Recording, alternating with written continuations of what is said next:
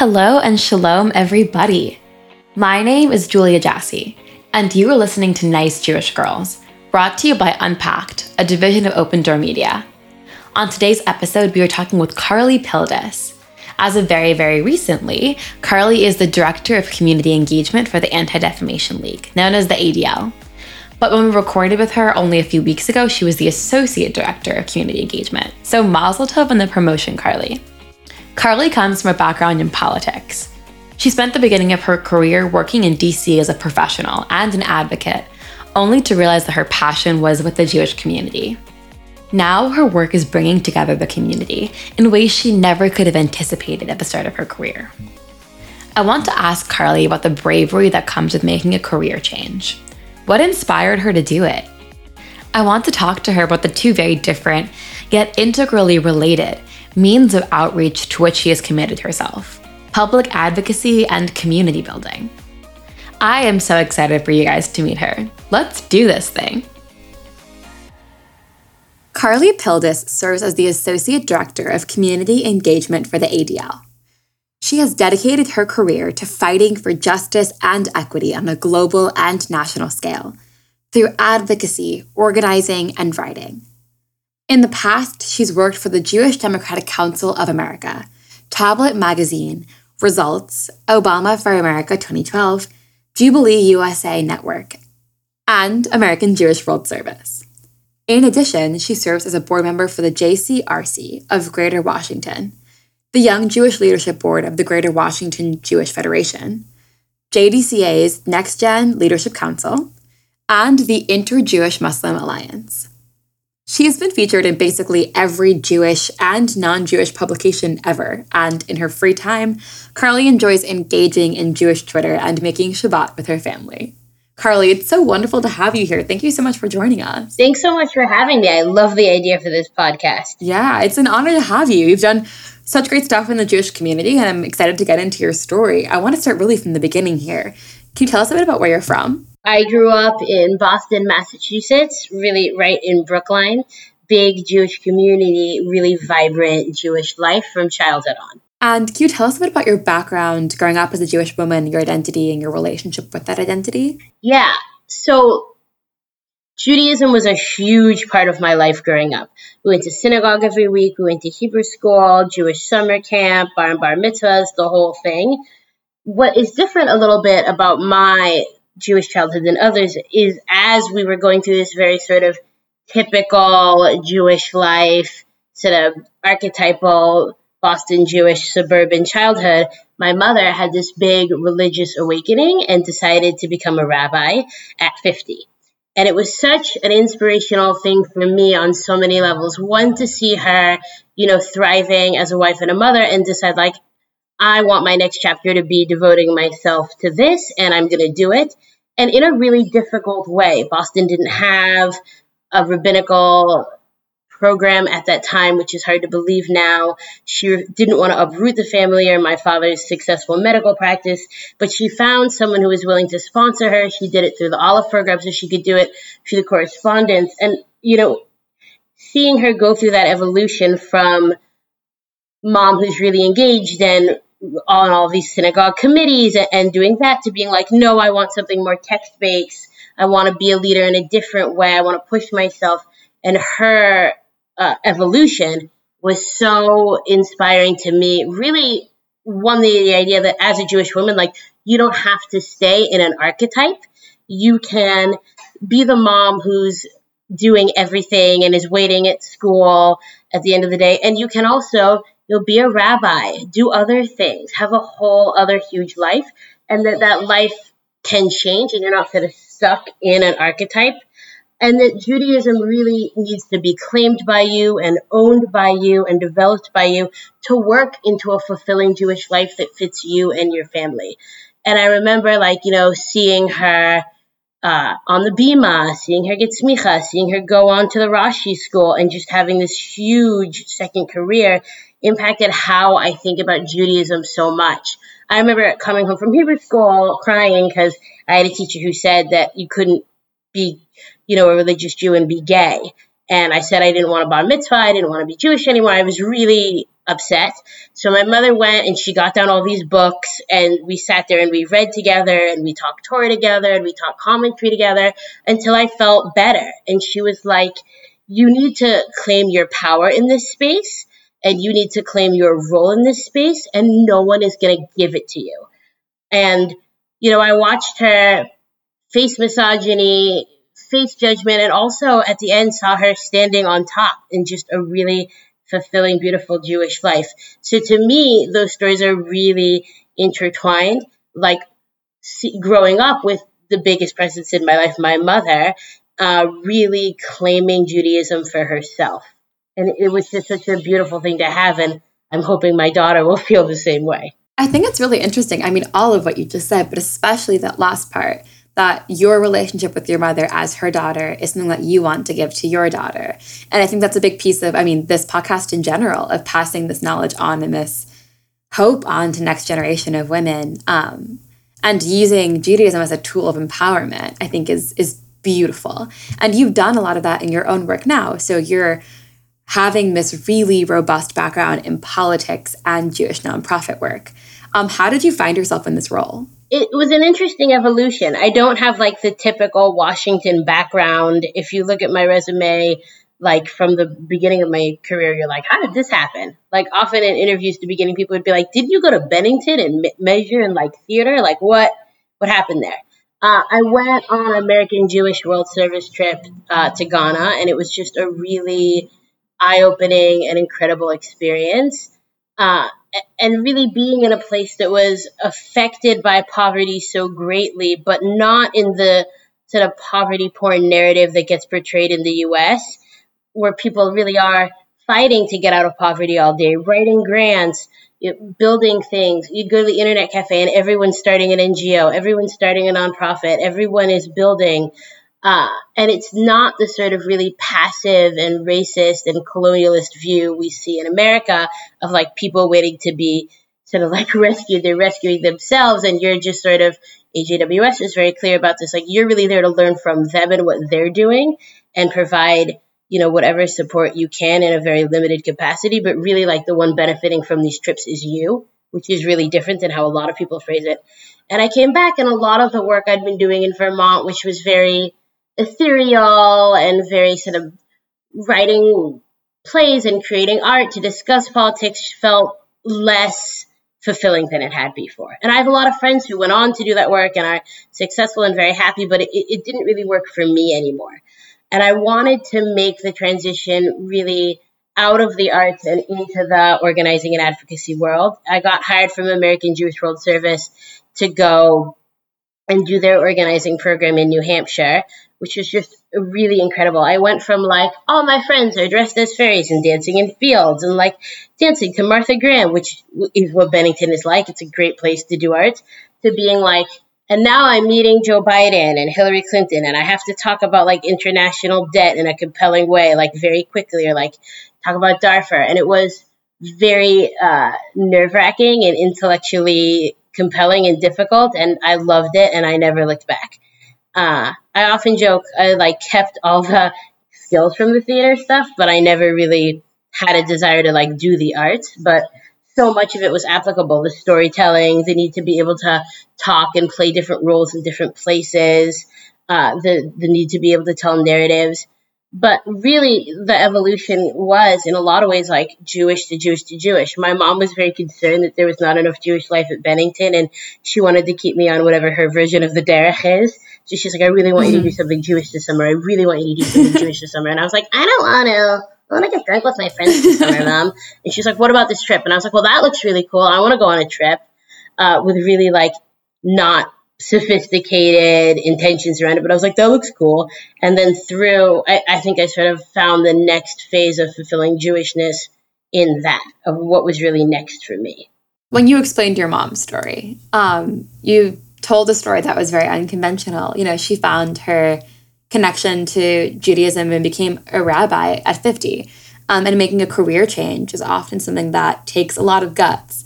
And for you didn't expect that this would be the place that you went into, and you went into politics, into advocacy, and you went in did that after having gone to school to get a degree in theater, which is not the natural path to getting there, but it is a really empowering one because it came from your experiences. And since then, what are some of those experiences that you've had that have catapulted you from kind of the more political space to the more Jewish nonprofit advocacy space? So, a couple things. Like, one of the big things I learned through my childhood is that dreams change over time, and that's okay. And that's something you can embrace. I really wanted to do HIV/AIDS work. I wanted to do foreign aid work. That was what I came to Washington to do. And I did it for 8 years. And it was an incredible experience. I remember when the Ebola outbreak was happening, I got a call from a volunteer I was working with who's an international student here, crying because his sister, a nurse in Liberia, had just died of Ebola. Her very first job out of nursing school, working for Doctors Without Borders, and died very quickly.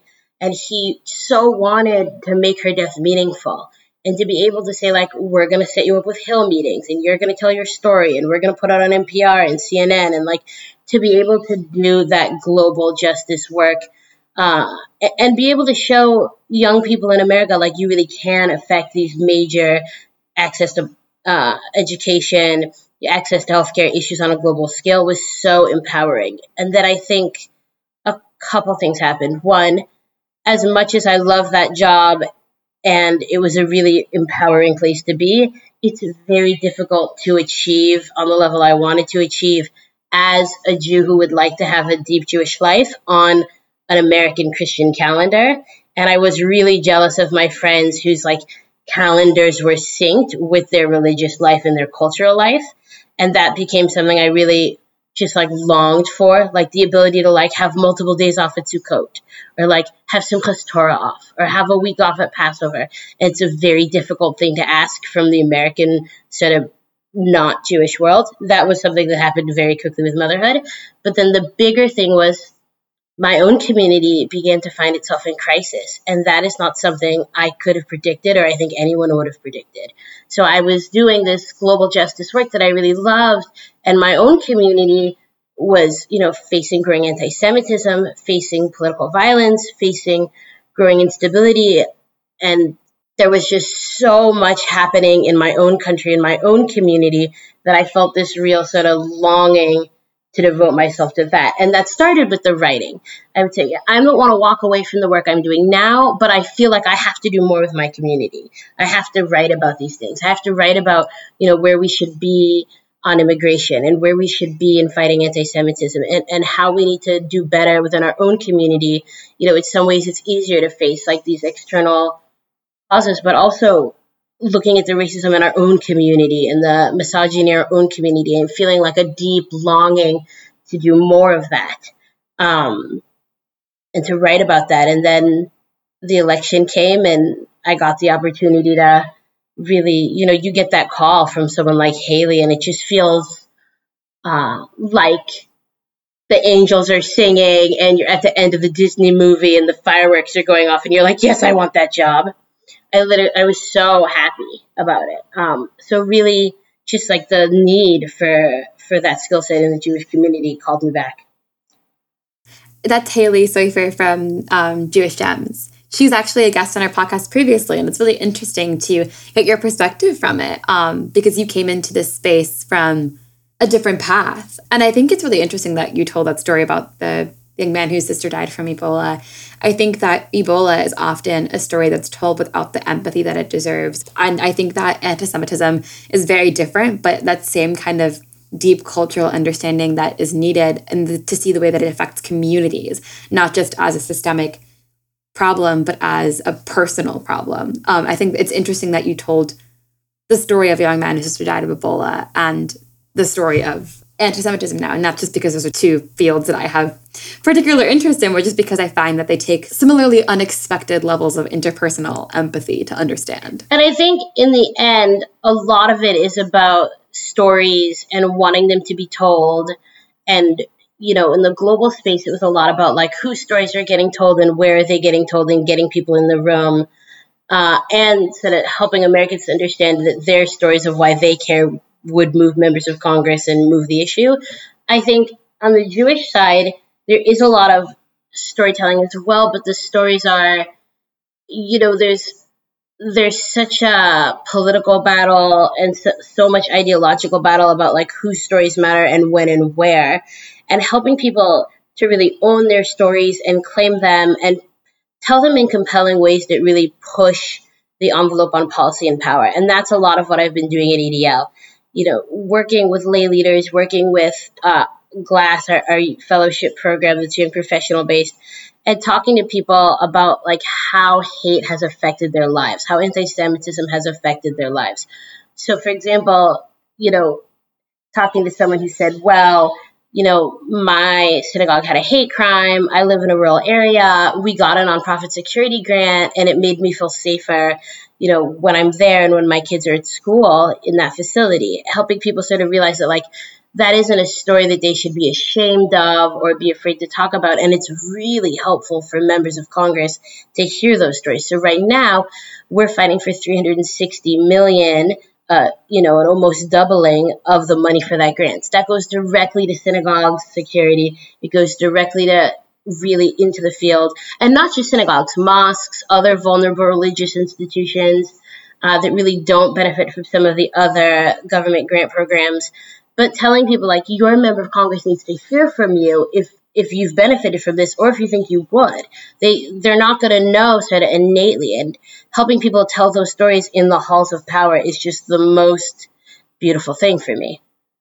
Absolutely. And I think it's really interesting, your emphasis on storytelling, because you have a theater background, and you wouldn't naturally expect a theater background to go into policy and advocacy. You'd think it would go probably more into film or playwriting. But in the same sense, this dedication to the telling of stories and the authenticity of stories has remained. Do you find that background in theater helps you to appreciate storytelling or affects the way that you do tell stories now? Absolutely. I mean, I think it helps you sort of frame narrative and think about narrative. It helps you to train people and coach people. And it helps you to think about audience. Different stories work differently in different places. So I'm often, talking to people about like how to make their story relevant on the Hill or what policies they can tie it to really push issues forward. And I also think when we talk about women, like there is so much silence and so much stigma around women telling their stories. And I'm really all about pushing Jewish women to do that, even when it's very difficult. I wrote a lot of like very difficult personal things about motherhood, about fertility. But I think, women need to hear from each other, particularly the Jewish American women. I think there's so much pressure. There's that pressure to achieve that I think we don't talk about enough. There's pressure to be a leader in your religious life, to be the sort of archetypal perfect Jewish mother, but then that faces like an enormous amount of misogyny within it. And I think it's so important that we tell each other stories. Like, it's okay that being a mom is maybe a little harder than you thought it was going to be. I dropped my kid off at school in pajamas today because I overslept. But like, I really feel like the archetype of like perfection and silence is like what I'm always fighting against. Like, you can be an incredible mom, an incredible leader in the Jewish community. I know because I was raised by one, and making a difference in the world. But it is so much harder to do that if you feel like you need to constantly be like cutting yourself in pieces to be like leader here, mom here, synagogue person here. The more we can encourage women to have like holistic, healthy lives where they share their stories and they set good boundaries for themselves, the more Jewish women can achieve. Why do you think that particularly affects the Jewish community? I think that that's a stigma that exists for women everywhere, but it's particularly strong here. What do you think the reasoning for that is? I think there's a couple things. Look, I'll be totally honest. I cannot speak to the experience of other women in other communities. I just can't. I'm not in those communities. I'm sure there's plenty to unpack. But it wouldn't be like authentic for me to be like, let me talk about what other women in other spaces are experiencing. So that's some of the emphasis. A couple things. One, I think that there has been this history of like the Jewish mom and like the Jap and like the horrible nagging Jewish mom what does she make for dinner? Reservations. She's a shopper. And a lot of that like came from our own community. And the sort of constant tearing down and mocking of women who were running their lives, feeding their kids, raising money for the synagogue, running the religious schools, launching institutions, really building this community into what it is, a vibrant and beautiful, incredible diaspora place in the broader history of the Jewish world.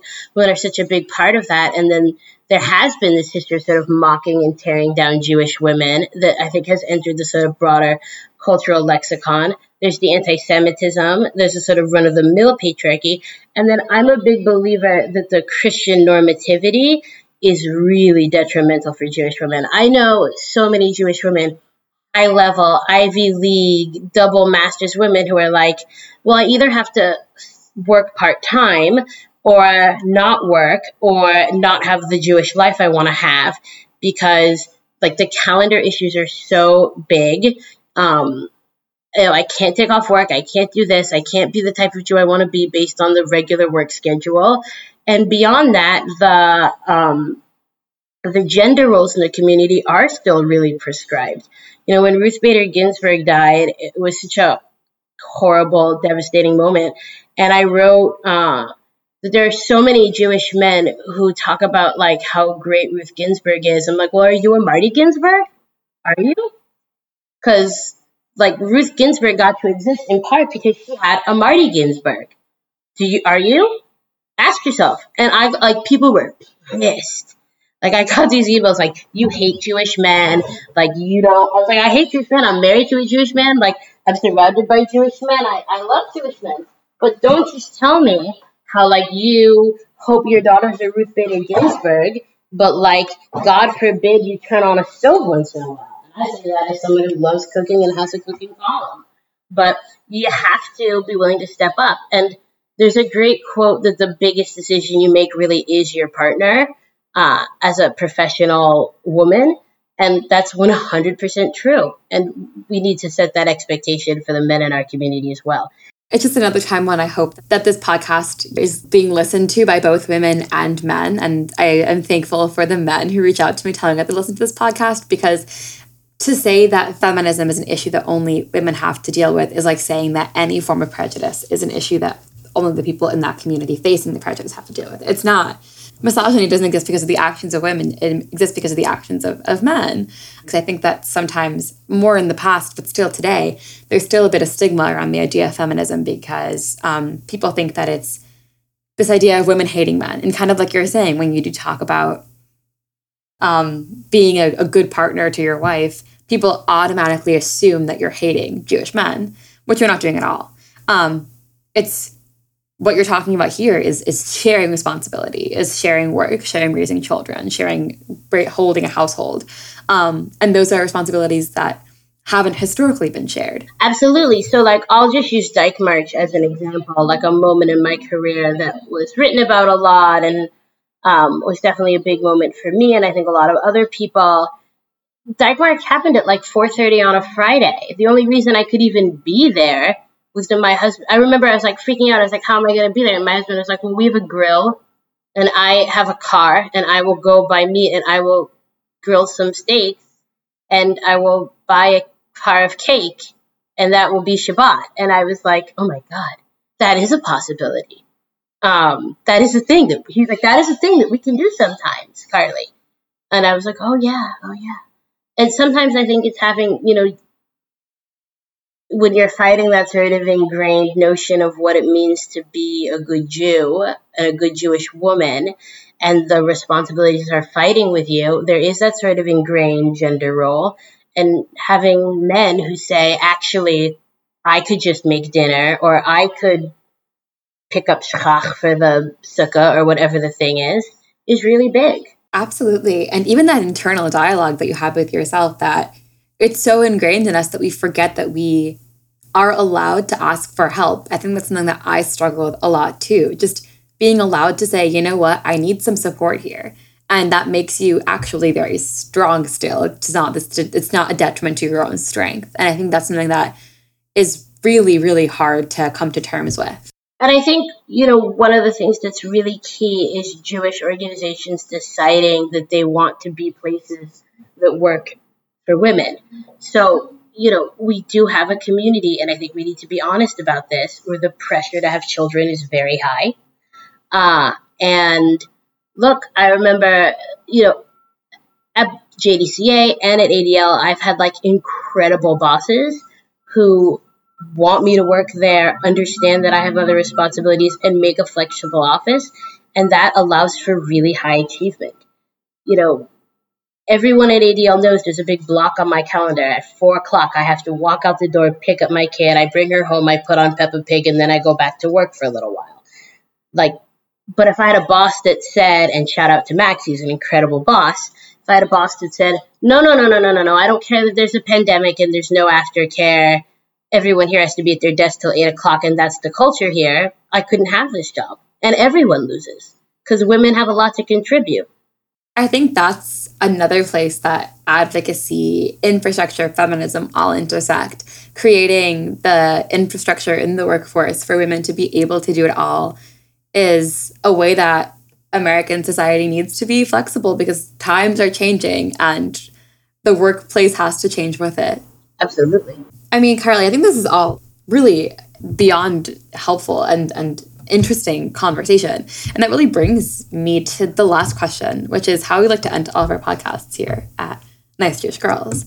And it's basically about what the women listening to this in particular, but really anyone, but this conversation really the women, what they should walk away with. Because you talk a lot about ways to balance your life. And I think that a lot of the time, the hardest part is asking for the help, is asking for the time to block out of your schedule or asking for the support making dinner or whatever it is that people need support with, is actually being vocal and an advocate for your own needs.